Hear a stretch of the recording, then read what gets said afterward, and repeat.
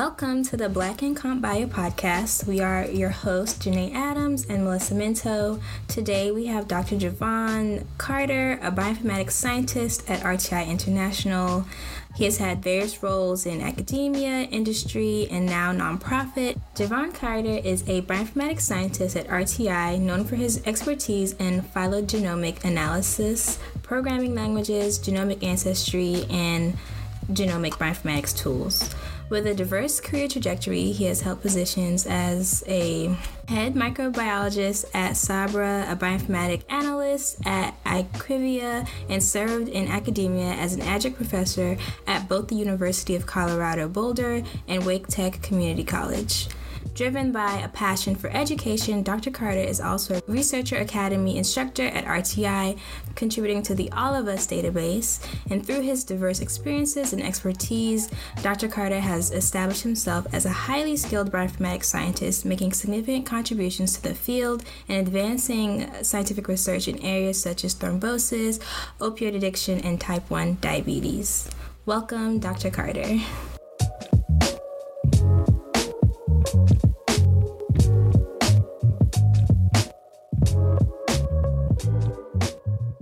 It is really weird to hear that stuff out loud. It's one thing to have it on paper. It's nothing to have it out loud. It seems weird, but it sounds nice. Yeah. You're very well accomplished. You have lots of experiences in different areas of STEM and science. So we're excited to learn more about your journey, how you navigated it, and your thoughts. But before we get into that, I'm going to start off with some science trivia. With your graduate work in evolutionary biology, we think that this question is very fitting. Okay, so question. This animal's fingerprints closely resembles that of a human's, so much so, in fact, that inspecting its fingerprints side by side with a human print makes it impossible to differentiate. What animal is it? The chimpanzee? No. Really? No. That was also my guess. I was like, well, we share 98%, but okay.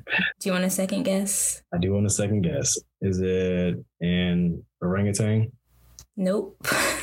Oh, man. All right. I feel like you're going to tell me that. I honestly don't even know the answer. What's the answer? It's a koala. What?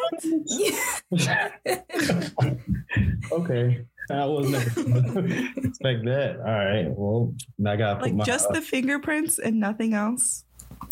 I guess so. I don't know about everything else, but it's a koala that has an indistinguishable fingerprint from a human. So keep that in the back of your mind for activities. That is weird.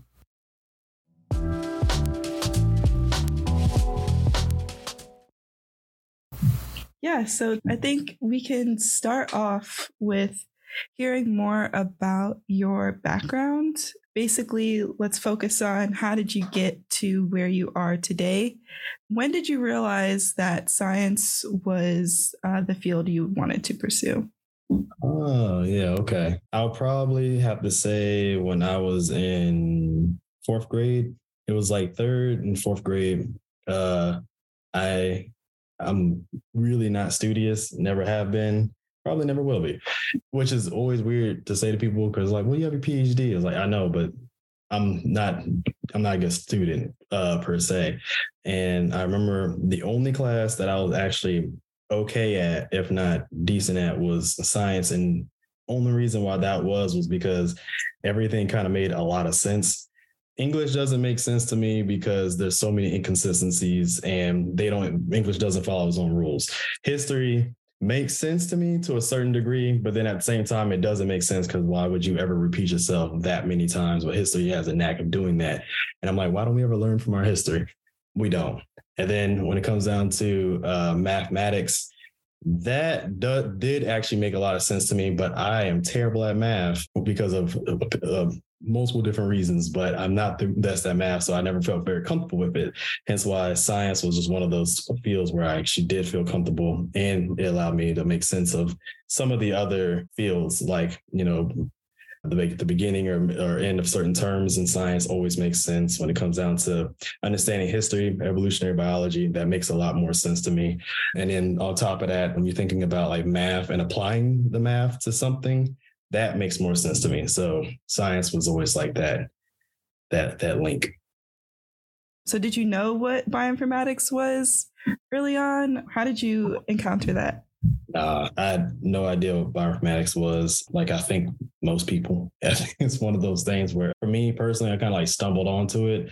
I had no idea people even use computers this way until I got to graduate school.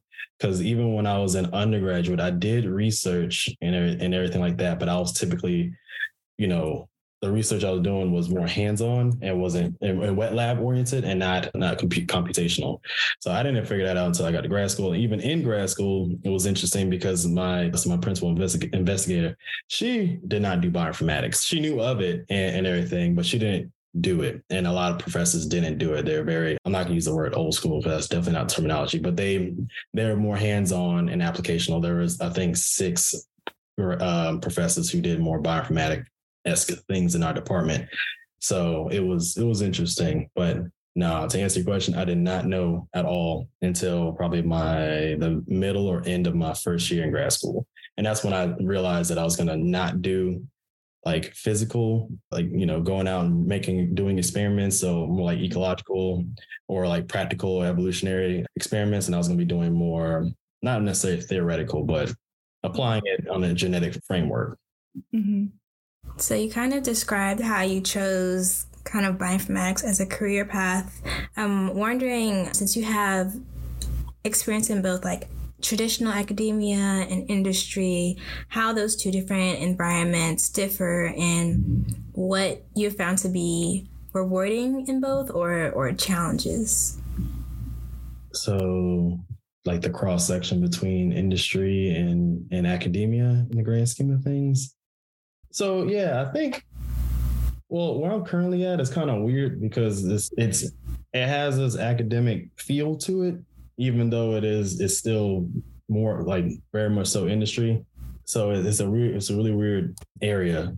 I know that in the traditional sense, you're not doing empirical research in industry. I think a lot of the companies, at least the ones that I've looked into, the main thing that you'll be doing, at least again, from my perspective, is like optimizing things and getting things ready to go for clients. You'll be doing research per se, but then it's not your job to interpret the results or anything like that. It's your job to do the analysis.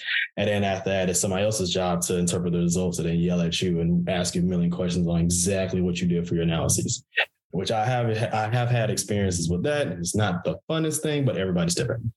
But of course, in academia, the main thing is, I'm my own boss. I can make my own hours and I can set all this stuff out and I can ask all these questions, which is all fine and good. But then the downside to that is, you do have hours because you're typically teaching somebody. So you do have some set of hours. And on top of that, you got to constantly keep trying to get money all the time. And if you don't do that and you don't produce papers and you don't push out grad students, then people start wondering what you've been doing. You could have been doing awesome research, but if you're not actually like doing those things, then people start staring at you. And that pressure to achieve and become an overachiever in that sense is a lot. So luckily in industry, especially where I'm currently at, that's not the case. And the things that we focus in on, at least at like RTI, are things where, the percentage or the likelihood of you actually getting grants and things like and contracts to do your empirical research is rather high. For where I came from to now, because of course I came from like the evolution ecology background, and we worked off of NSF, so National Science Foundation money, and that is nowhere near as big as NIH money. Those are, you basically looking like a cup of water versus like a swimming pool when it comes out. Yeah. Javan and I do work at the same place and for the same, like in the same group. We both work in the Genomics Translational Research Center at RTI International. It's a new name change, which is why it took a little bit to get that out. But yeah, we don't work on all the same projects. I think the things that we share are the opioid research that we do. So can you talk a little bit about the types of projects that you're working on at RTI? And yeah, what are you most excited about in terms of the different research that you're doing? So yeah, I have to pull up my CV for that one. I'm always forgetting something. Okay, so yeah, I work on opioid research, more of like a training platform for me because, of course, as you already know, we're double dabbling in transcriptomics and this meta-analysis, and these are new territories because the research that I typically do, or at least I used to do, was more evolutionary focused. So, obviously genomics, things like that. You can infer evolution using transcriptomics, but I think that'd be extremely difficult, and I think it'd be very, very interesting because it's not like a clear breakdown as to like what was inferred and what was expressed in the past versus the present, but you can at least look at your DNA and assume what's going on based off mutation rates and whatnot. But anyway, yes, opioid meta-analysis project.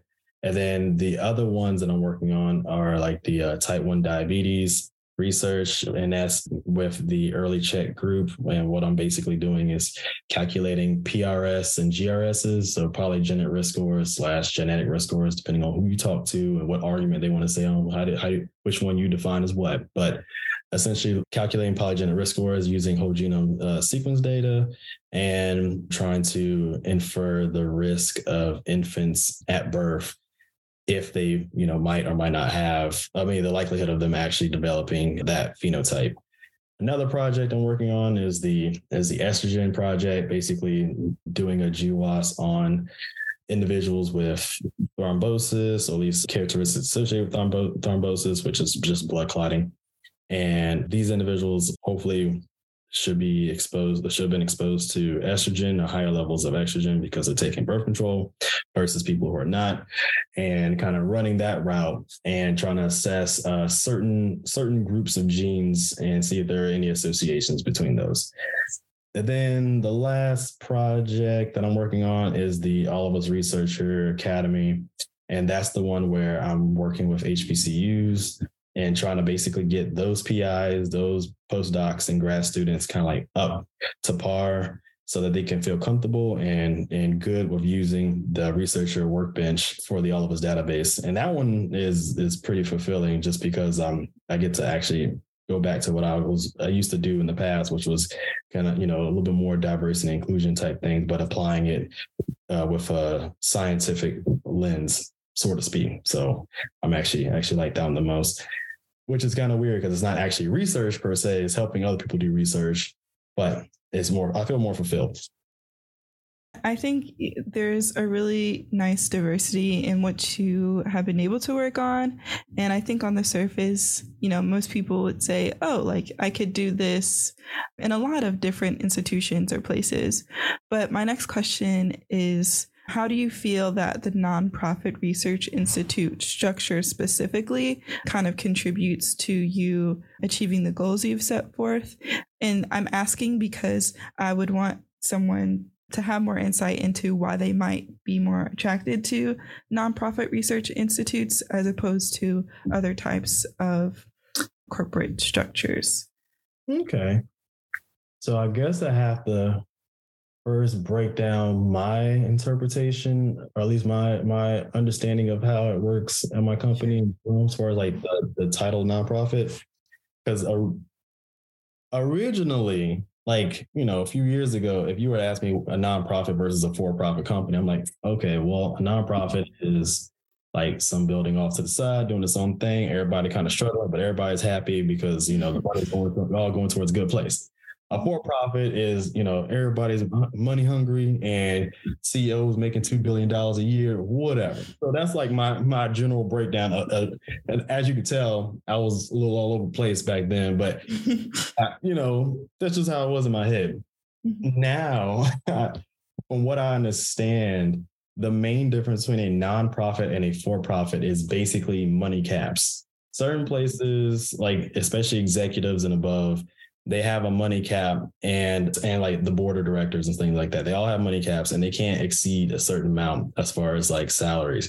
That's not to say they're not making a crazy amount of money. It just means that the money, there is a cap on it, and then the rest of that money has to go back into the company in and of itself.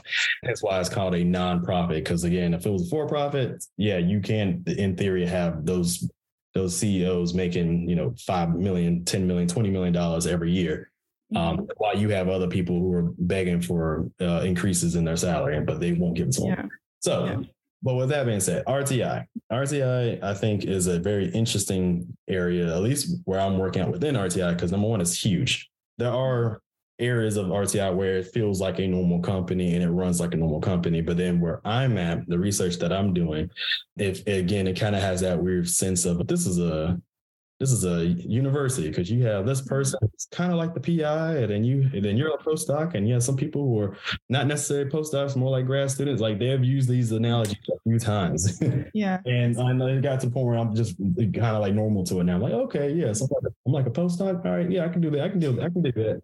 That's fine. As long as I'm hopefully making a little bit more postdoc money, I'm okay with that. But for anybody who's looking into either or, I think this is more of a unique situation. But I would say, use that description. That might help you out, because if you have any, for people who are like just double dabbling, trying to find where they fit, if you have any reservations about, companies that have huge divides within like their money breakdown or the money structure, and or if you,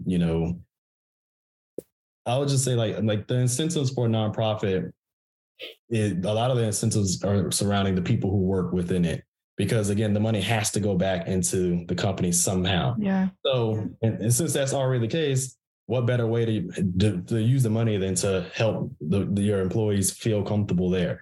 Whereas a for-profit, they don't have to do any of that. They just choose to, or they don't choose to. So that might be one factor, like your overall like comfort in life and your overall like mental health, things like those things could be more focused in on at a nonprofit, but I'm not entirely sure, because I'm only one. I'm like a sample size of one in the grand scheme of things. I think RTI has it, and specifically for like the group that we work under, I feel like it has more of a academic feel with an industry pace.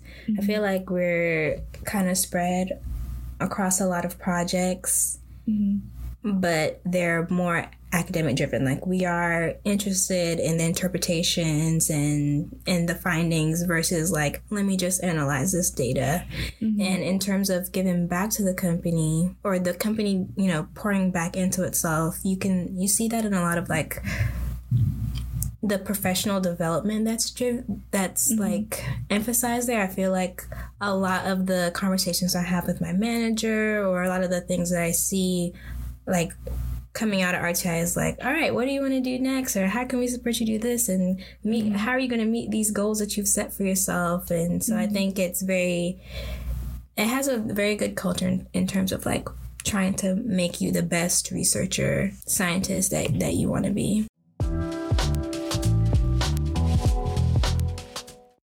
So since we're talking about sort of the learning environment, Javan, what did you go to school for, and how have your research interests shaped or shifted since finding grad school to now? All right. So this might be a little bit of a long-winded. I can just feel it over the horizon. I'm telling you right now. Sure. Okay. So, man, it all started when I was a kid. No, I'm playing. So basically what happened was, like, I went to school for biology, and it was the traditional route. And I'm gonna say traditional because this is what happens to like 60%, 80% of the people who actually go in for biology. They all trying to go to pre-med. That's the thing. Oh, why are you a biology major? You trying to go? You gonna be a doctor? Yeah, I'm gonna be a doctor. I'm gonna take over the world. I'm gonna be a doctor. I'm gonna go to I'm gonna go to medical school. I'm gonna do it. Didn't even know what grad school was at the time. I just knew of medical school. But then, like so many of us, you do your first year and you start reassessing a lot of things. Oh man, that GPA is not where I want it to be. I got to take how many more chemistry classes? I don't know how this is about to go well. Like, I just don't know how to go down. So yeah, you start counting them eggs. And it's one of those things where I actually did jump around a little bit. And I think the main reason why I jumped around is because I just got scared. So a little bit about me, I have always had really bad imposter syndrome. It's just how it is. And at this point, it ain't gonna go away. I already know that for a fact. At my age, it ain't going away. Yeah, all I can do is just work on not letting it overcome me or overwhelm me. But when I was an undergraduate, I used to basically every semester I assumed I was gonna get kicked out because of bad grades or something. And I didn't even have bad grades. I mean, I had like B's and C's and stuff as an undergraduate most of the time, but it was just one of those things where I just assumed that there was just going to be one class that kicks my butt and they're just going to kick me out. The semester before I actually like graduated, I was just like, okay, now I was obviously wrong the last 3 years, but this is going to be the year that they're going to find me out and realize that I'm just actually too dumb to figure this stuff out. And on top of that, it was even more crazy because people always pushed about how hard biology was and how hard the STEM field was. So for me, I was like, okay, I'm obviously not going to be able to finish this thing up. I'm obviously not going to be able to go in medical school. And I also, at that point in time, towards the end of my undergraduate, I already started thinking about grad school more because I had a mentor who kind of really pushed me to consider graduate school. So I already kind of switched things up. So I had an idea, like if I were to go to medical school, this is what it would look like. If I was going to go to graduate school, this is going to look like. But I wasn't going to get to that point because I was going to graduate. And then I graduated and I was like, okay, cool. Well, what am I supposed to do now? So I applied for grad school and I didn't even apply for medical school because I saw my GPA when I was done. I was kind of pushing toward the very end, like if something were to change. It didn't change. It was a good GPA, but it wasn't no 3.8, which is basically what you need at the minimum. So yeah, I went ahead and applied for grad school. Did not get in the first time around. I applied to 3 schools and I didn't get into any of them because I had really bad GRE scores. I'm not a really good test taker, like I think a lot of people, but standardized. For the record, the GRE is horrible. And I also had a horrible experience. Oh no, it is bad. We come back to that later, but. And it doesn't assess you whatsoever on your capabilities of being like a successful grad student and beyond. It really doesn't. It's just honestly to me like a kind of like a cash grab to snatch up as much money as you can because there's like a $300 test and you have to pay at least over $100 on like the material to study for the test. But that's a whole nother time conversation. But so yeah, I didn't get in the first time around to the schools I wanted to apply for. And the funny thing was that I wanted to apply to University of Colorado because the guy who really pushed me to go into graduate school, Dr. Doug Mills, he kept emphasizing that would be a great program for me. And I was like, I'm probably too dumb to get into that school, so I'm not going to apply for it because I don't want to disappoint myself. But then after I didn't get into the first 3 schools I applied for, I had to wait another year. And I was like, well, I guess I might as well apply for it this time around and like just shoot my shot on it and see what happens. In the meantime of me doing that and like reapplying for grad school multiple times, I worked as a high school teacher and I worked as a microbiologist after the high school teacher job, just because teaching in high school is not the most fun thing on earth. But it was around the time when I was doing the microbiology job. That's when I actually did get accepted into the grad school at University of Colorado Boulder, and I went there for my PhD.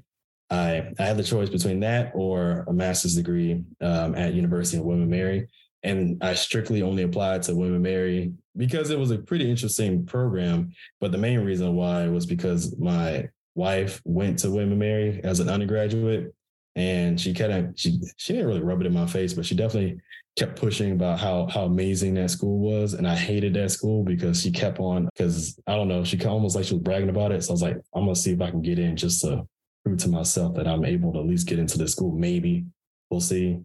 And the fact that I got into it made me feel really good. So if I didn't get to William Mary, University of Colorado Boulder, I would have definitely went to William Mary. But fast forward, got to Colorado. Yeah. And, got to Colorado, and I was there for 4.5 years. That's how long it took me to get my PhD, which I know sounds kind of fast in comparison to other people. But at the same time, when COVID kicked off, it actually helped me focus even more than before. So I was actually able to do a lot more work at that point in time.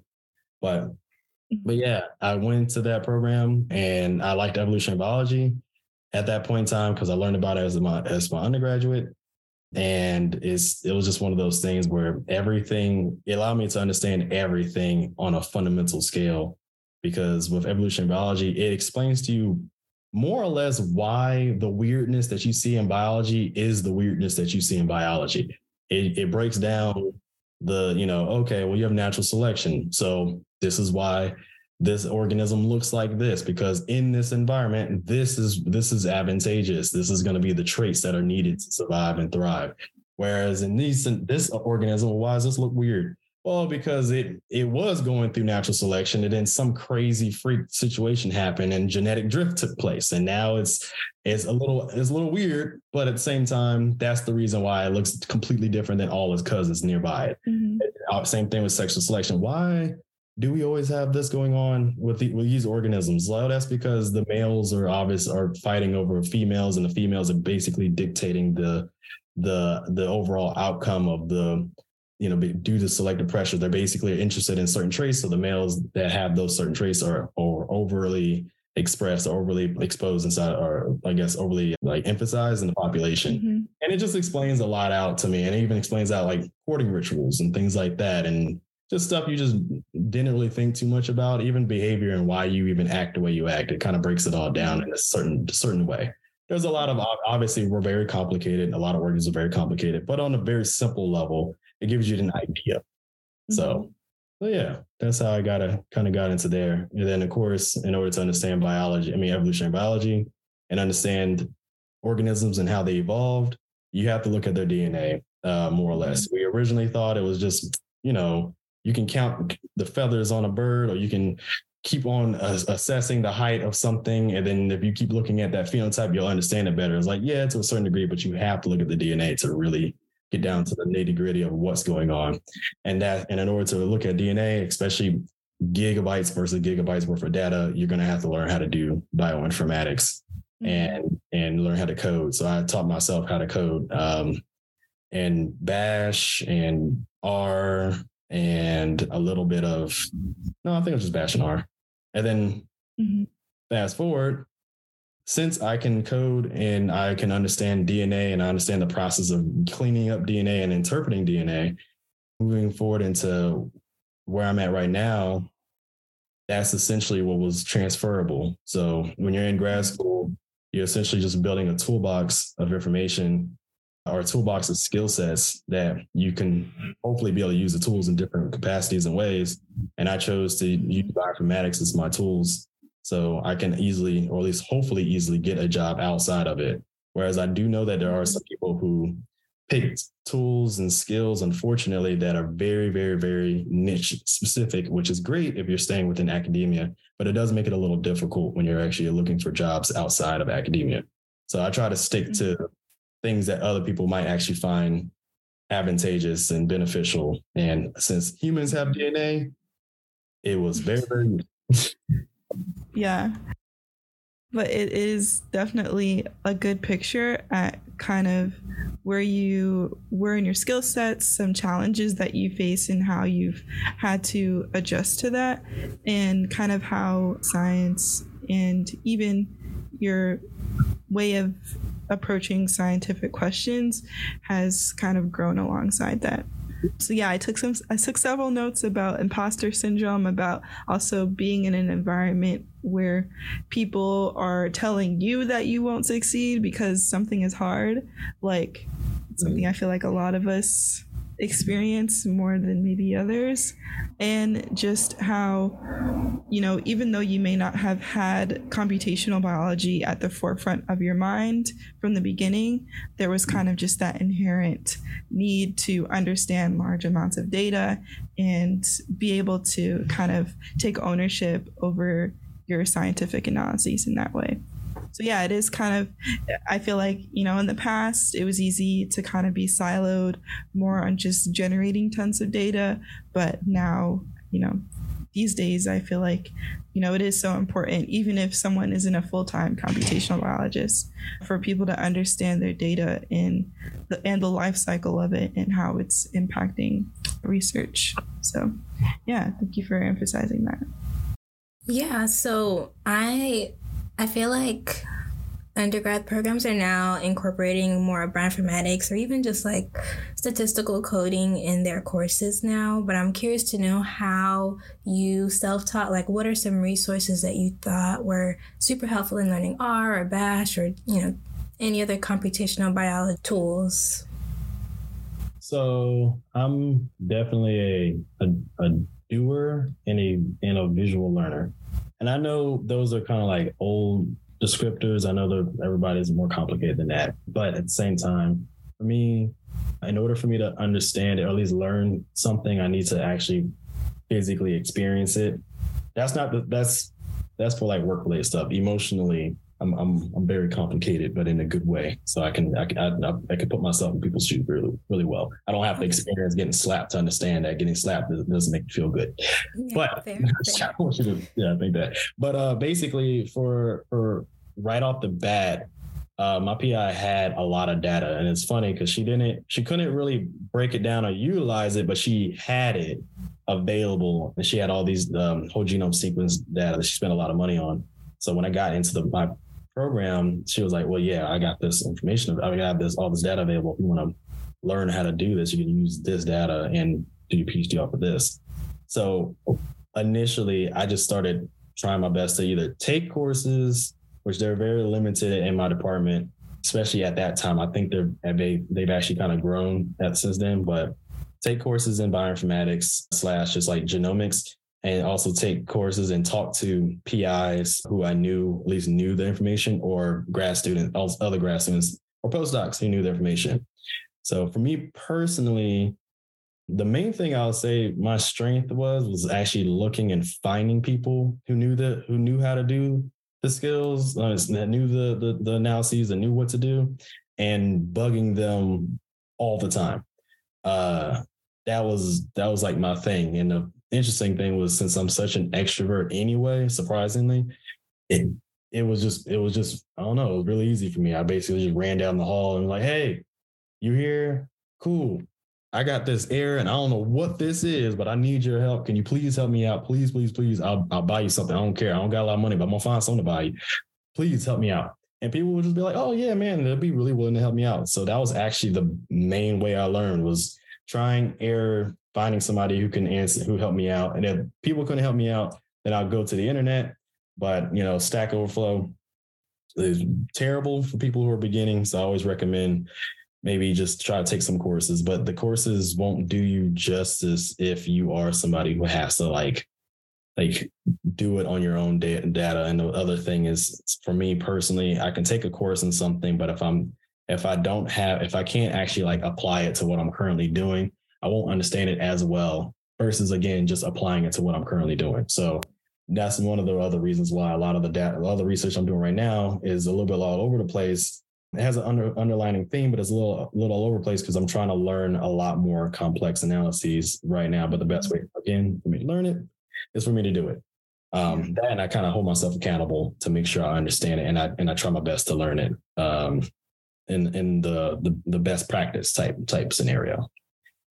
So yeah, unfortunately, I kind of wish I was like had a computer science background, and then I kind of went into biology because I think it'd been a little bit easier versus being biology focused within computer science. There's a little bit more on the background in my head, but I don't know. So far, so good. I'm still kicking it. So, Yeah, I feel like a lot of people in the comp bio space are like that. Like if they come in with the biology side, they're like, dang, I wish I knew more computer science, and vice versa. I definitely feel the same way. I wish that I knew. Well, I feel like I know the computer science I need to know, but I wish I was, a little bit more quicker with it. Yeah. I feel like there's always something I feel like this is going to be missing, and I really just want to be at peace with where I am. It's so interesting because this might be relevant, but there's like this Reddit post going around on this bioinformatics thread or subreddit. I don't know how Reddit works, but I use it sometimes. And it's like the title of it was, "When will I finally be competent in bioinformatics?" And they were just kind of like, it was kind of like a journal entry on just like, I never feel like I know enough of literally anything. And even though I know, you know, the beginnings of these different pockets of different areas, I feel like that just makes me focus so much more on what I just don't know. And like, I don't know. Do you guys, I mean, yes, the answer is yes. We kind of all feel that way, but like, when do you feel like you're going to not? You know, so on that topic in particular, it's funny because I feel like out of all the fields, like if you were to look at like chemistry, I don't think chemistry moves as fast as like bioinformatics. Like we still have the same amount of elements that we've had back then, and we might have added a few more to them, but even those elements are super unstable. And them things, when I say unstable, I mean like it was created and then it destroys itself within like a few seconds. It's like, ooh, I put a new element. It's like, yeah, whatever. Ain't a lot of places on the periodic table anyway. So, but for bioinformatics, it's like every 2 years, a software becomes irrelevant. And then a new one is like using the ABC method. Nah, man, it's all about the CDE method. It's like, what? When did that come out? 2022. What? That's just last year. But everybody in the field's using that. How's everybody in the field? Trust me, no reviewer is going to look at your paper unless you have the whatever method I just said, CDE method. That's like the thing. So like I feel like you're never going to feel like you have a grip on things because it's evolving faster than we can even keep up half the time. And of course, with like machine learning and things like that, again, there's always something new. And even how you interpret that is always new. The good thing about at least how I grew up, how I developed my bioinformatics skills, is that it was through the evolutionary biology framework. And with that one, that is really old school. Like things don't change in evolutionary biology except for maybe like every 10 years. Literally, there's I can look back every decade or so and tell you like the fundamental shift that happened in everybody's mind as far as how to interpret this stuff in that lens. Mm-hmm. So for me, I just had to apply the computational side of things just enough to make sure I interpret it that way. You go into humans and you start dibble dabbling and all this other stuff. No, those things are also constantly changing. So I agree with you and I sympathize with everybody who feels that way. I think in this field, it's just not going to get better. Not for a little while. I feel like there's new tools constantly coming out, but I think, and this is my hope, I hope that like when I get to the point of being able to like look at a method and kind of inherently know like, oh, that's a good method, or like I see what they did there versus all right, this is a new tool, I guess I'll try it out, see what works. I feel like when I get to the point where I can like evaluate a new method based off of like, you know, intuition of what I know and like reading it and see how it works and being like, oh yeah, that's a good tool. I feel like I'll make it. Not there yet, but I feel like that's the point where I feel like I made it. I think that you are already there in a lot of areas. I mean, we were just talking about cell type gene convolution, and you were like, you were like, yeah. I mean, we were talking about some of the methods other studies were using, and you were like, yeah, I disagree with these methods, and a lot of people agree with what you were saying. And I'm like, I think you're definitely further along than you think you are in a lot of ways. And I feel like maybe that could be another thing. Maybe the fact that we are all in a field that moves so fast that we always feel like we're behind, but in actuality, we're a lot more up to date and like knowledgeable than what we think. Probably for y'all. I don't know about me, but definitely for y'all. Probably for y'all. Thank you. I appreciate that.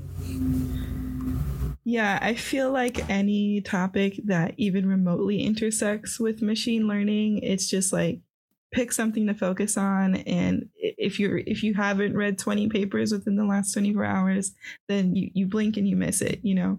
So it's just like, I feel like at some point I'm working on, just becoming comfortable with like my skill set, just like you emphasized earlier.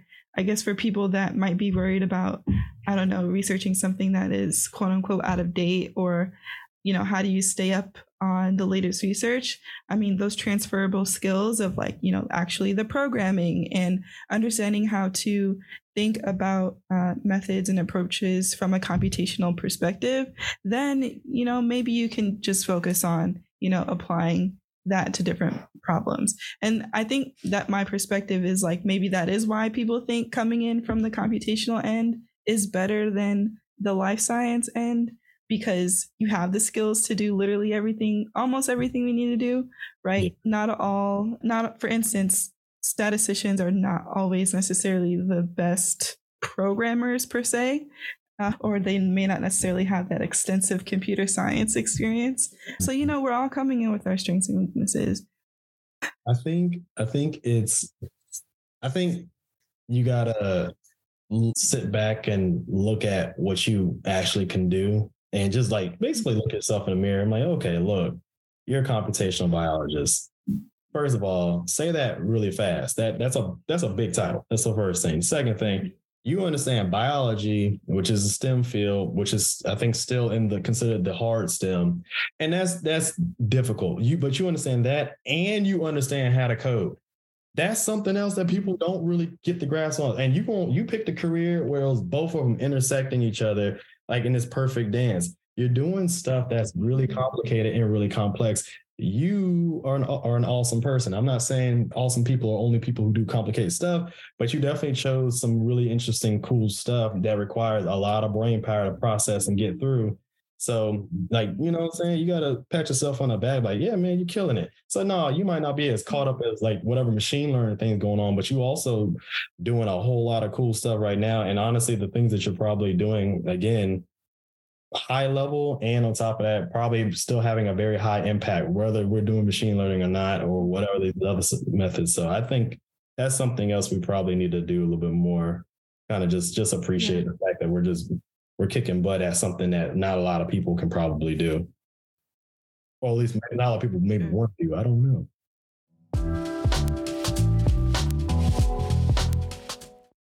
I did want to come back to kind of the community and scientific engagement to talk about your connections with HBCUs. So my one question is, just in your experience, how can we build better bridges between, training programs and frameworks at HBCUs? Do you feel like you're only able to do what you're doing through your place of work, or are there other community initiatives that could be explored? So I don't know. I'm a little bit of an odd duck in the grand scheme of things, because these are things that I've been doing for a long time. When I was an undergraduate, I was something called a biology ambassador. And I would basically talk to people and talk to parents and talk to students. And of course, the school I went to was very diverse, just throwing it out there. But I was definitely working with people and working with brand new undergraduates and making them feel comfortable. And something I really wanted to do is make sure people who look real similar to me feel very comfortable and felt like they can actually achieve whatever they wanted to achieve. Because I know, like I said, the imposter syndrome is real. At that time, I didn't even know what that was. I just thought that I was just a weirdo. But I like doing that. And then when I went to grad school, when I was a high school teacher, I was working at an inner city school, which kind of further fueled my fire. And then while I was doing that, I was also volunteering at elementary schools, helping kids learn how to read, which of course they're all inner city schools at the same time, because I don't know really why I kept pushing and gravitating towards that, but that's just the things I like to do. I just like help teach people and help people feel good. Maybe because I wanted more of that, so I don't like people feeling that way. But it was the same thing when I went to grad school, because I used to volunteer at science fairs at schools, and obviously it's Colorado, so there's a lot less people of diverse backgrounds there, a lot of people who are, barely anybody who's like that. But I definitely founded or helped found a group called STEM Roots, which is all minority-based grad students helping minority undergraduates get into grad school. And we basically did seminars and put together events and things like that, to the point where we got this presidential award, and that was pretty awesome. And then of course, I was also I was also teaching a lot, and I was also a tutor and things like that. And of course now, and then I was the vice president of graduate students, which of course at that point I was trying to help out as well. The point I'm trying to make is, for me, this is just something I've been doing for like well over a decade. But then at the same time, you're not new to this. Yeah. So it was just one of those things where like, even if RTI was like, bro, you need to focus on your work, I'll probably be like, cool. Well, when I'm not working and I'm not doing things that y'all doing, I'm just going to be doing this anyway. Hence why even like later on today, I'm going to go, I'm teaching biology at Wake Tech because that's what I like to teach. And of course, because of the fact that I came from a background where, I went to community colleges. I went to community college and took some community college courses, and I met really awesome instructors who really helped me understand things. And on top of that, instructors who actually look like me, which is very rare to find. Mm-hmm. It was a situation where I kind of want to do the same thing to see if I can help people again who look like me and who maybe don't have the funds or maybe just don't want to do a 4-year institution. I feel like you kind of got to go where you think that the people that you want to help are, and that's why I'm there. And that's why I'm also affiliate professor at North Carolina A&T. So RTI, this is of course I found my niche, because it was funny. I when I was even applying for the job and everything, and they're asking, and even afterwards, I was asking about, hey, is there any teaching capabilities, or is there any way I can kind of do any kind of outreach here? And they're like, we really don't do that, but you might be able to find something. And sure enough, within the first year, I was definitely finding, I was able to connect with people who are actually doing things with HBCUs and things like that. So I would say basically, even if you can't find it at like the institution or at the job that you're at, you can always find ways to give back or find ways to help better your community. And on top of that, they're always, almost everybody, every one of those outlets are always welcoming new people, as long as you have the passion to do it. I don't really know where my passion came from per se, but it ain't going anywhere, obviously.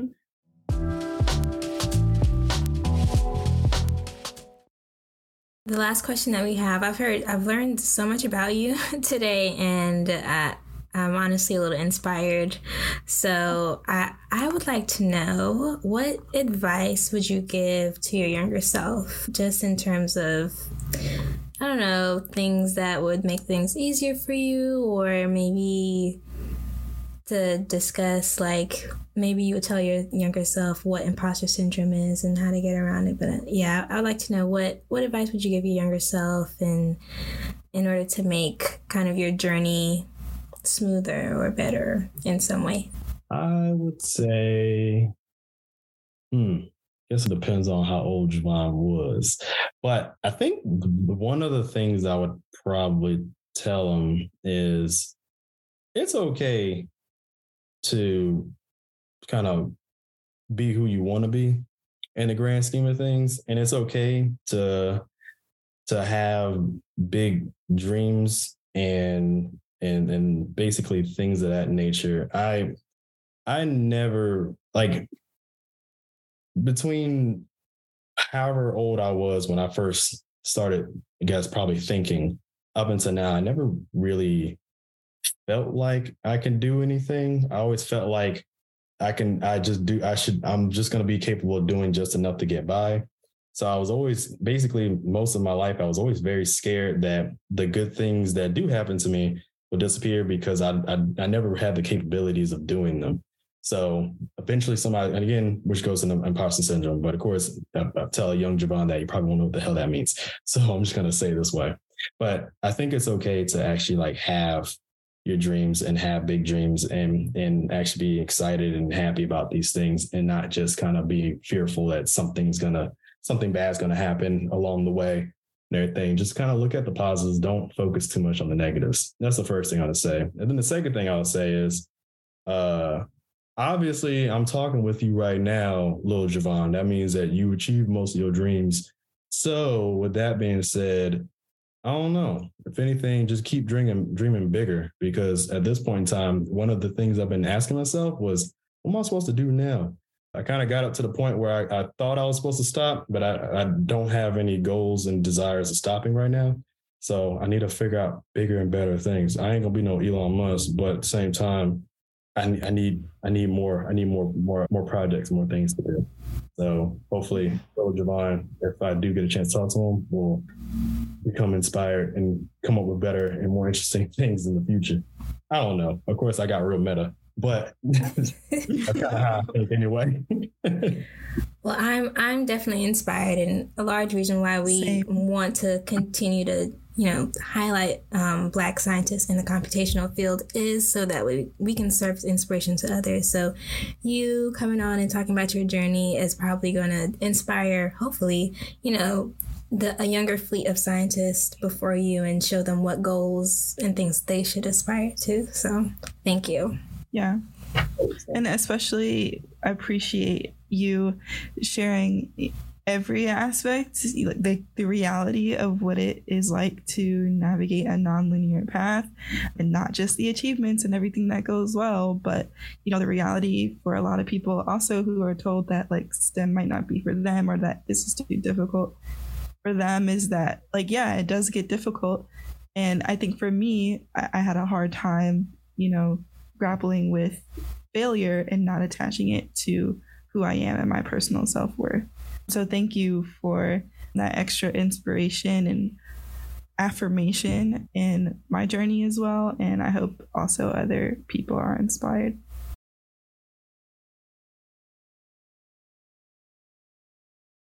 Yeah, I don't know. I think I will say this. I was, I'm not ashamed to say it, but you go to therapy, talk to people, work yourself out. That's better about life. But I remember one thing that my therapist always told me. She was like, "Yeah, you kind of a weird duck because it was like you're so at ease with failing at things." And I thought, I was like, "Yeah, I feel more comfortable when I'm failing at things because at that point I know how to like beat it next time, and I understand it better. I understand the process better.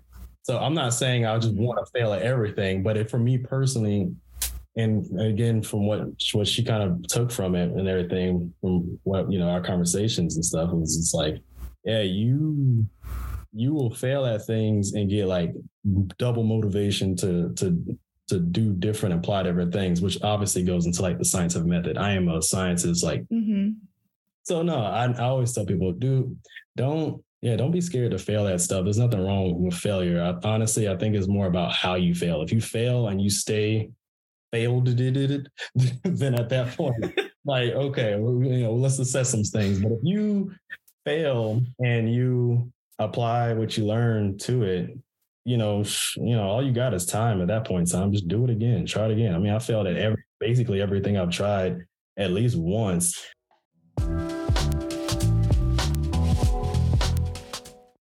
So I'm going to just wrap up. Thanks so much for joining us today, Dr. Carter. We really enjoyed learning about your career path, your outreach efforts, and we wish you luck in your future endeavors. And hopefully we get to see you again in our seminar series, our BlackInCompBio seminar series, and where you can talk more about your research. To our listeners, don't forget to subscribe so you don't miss out on future episodes. Until next time.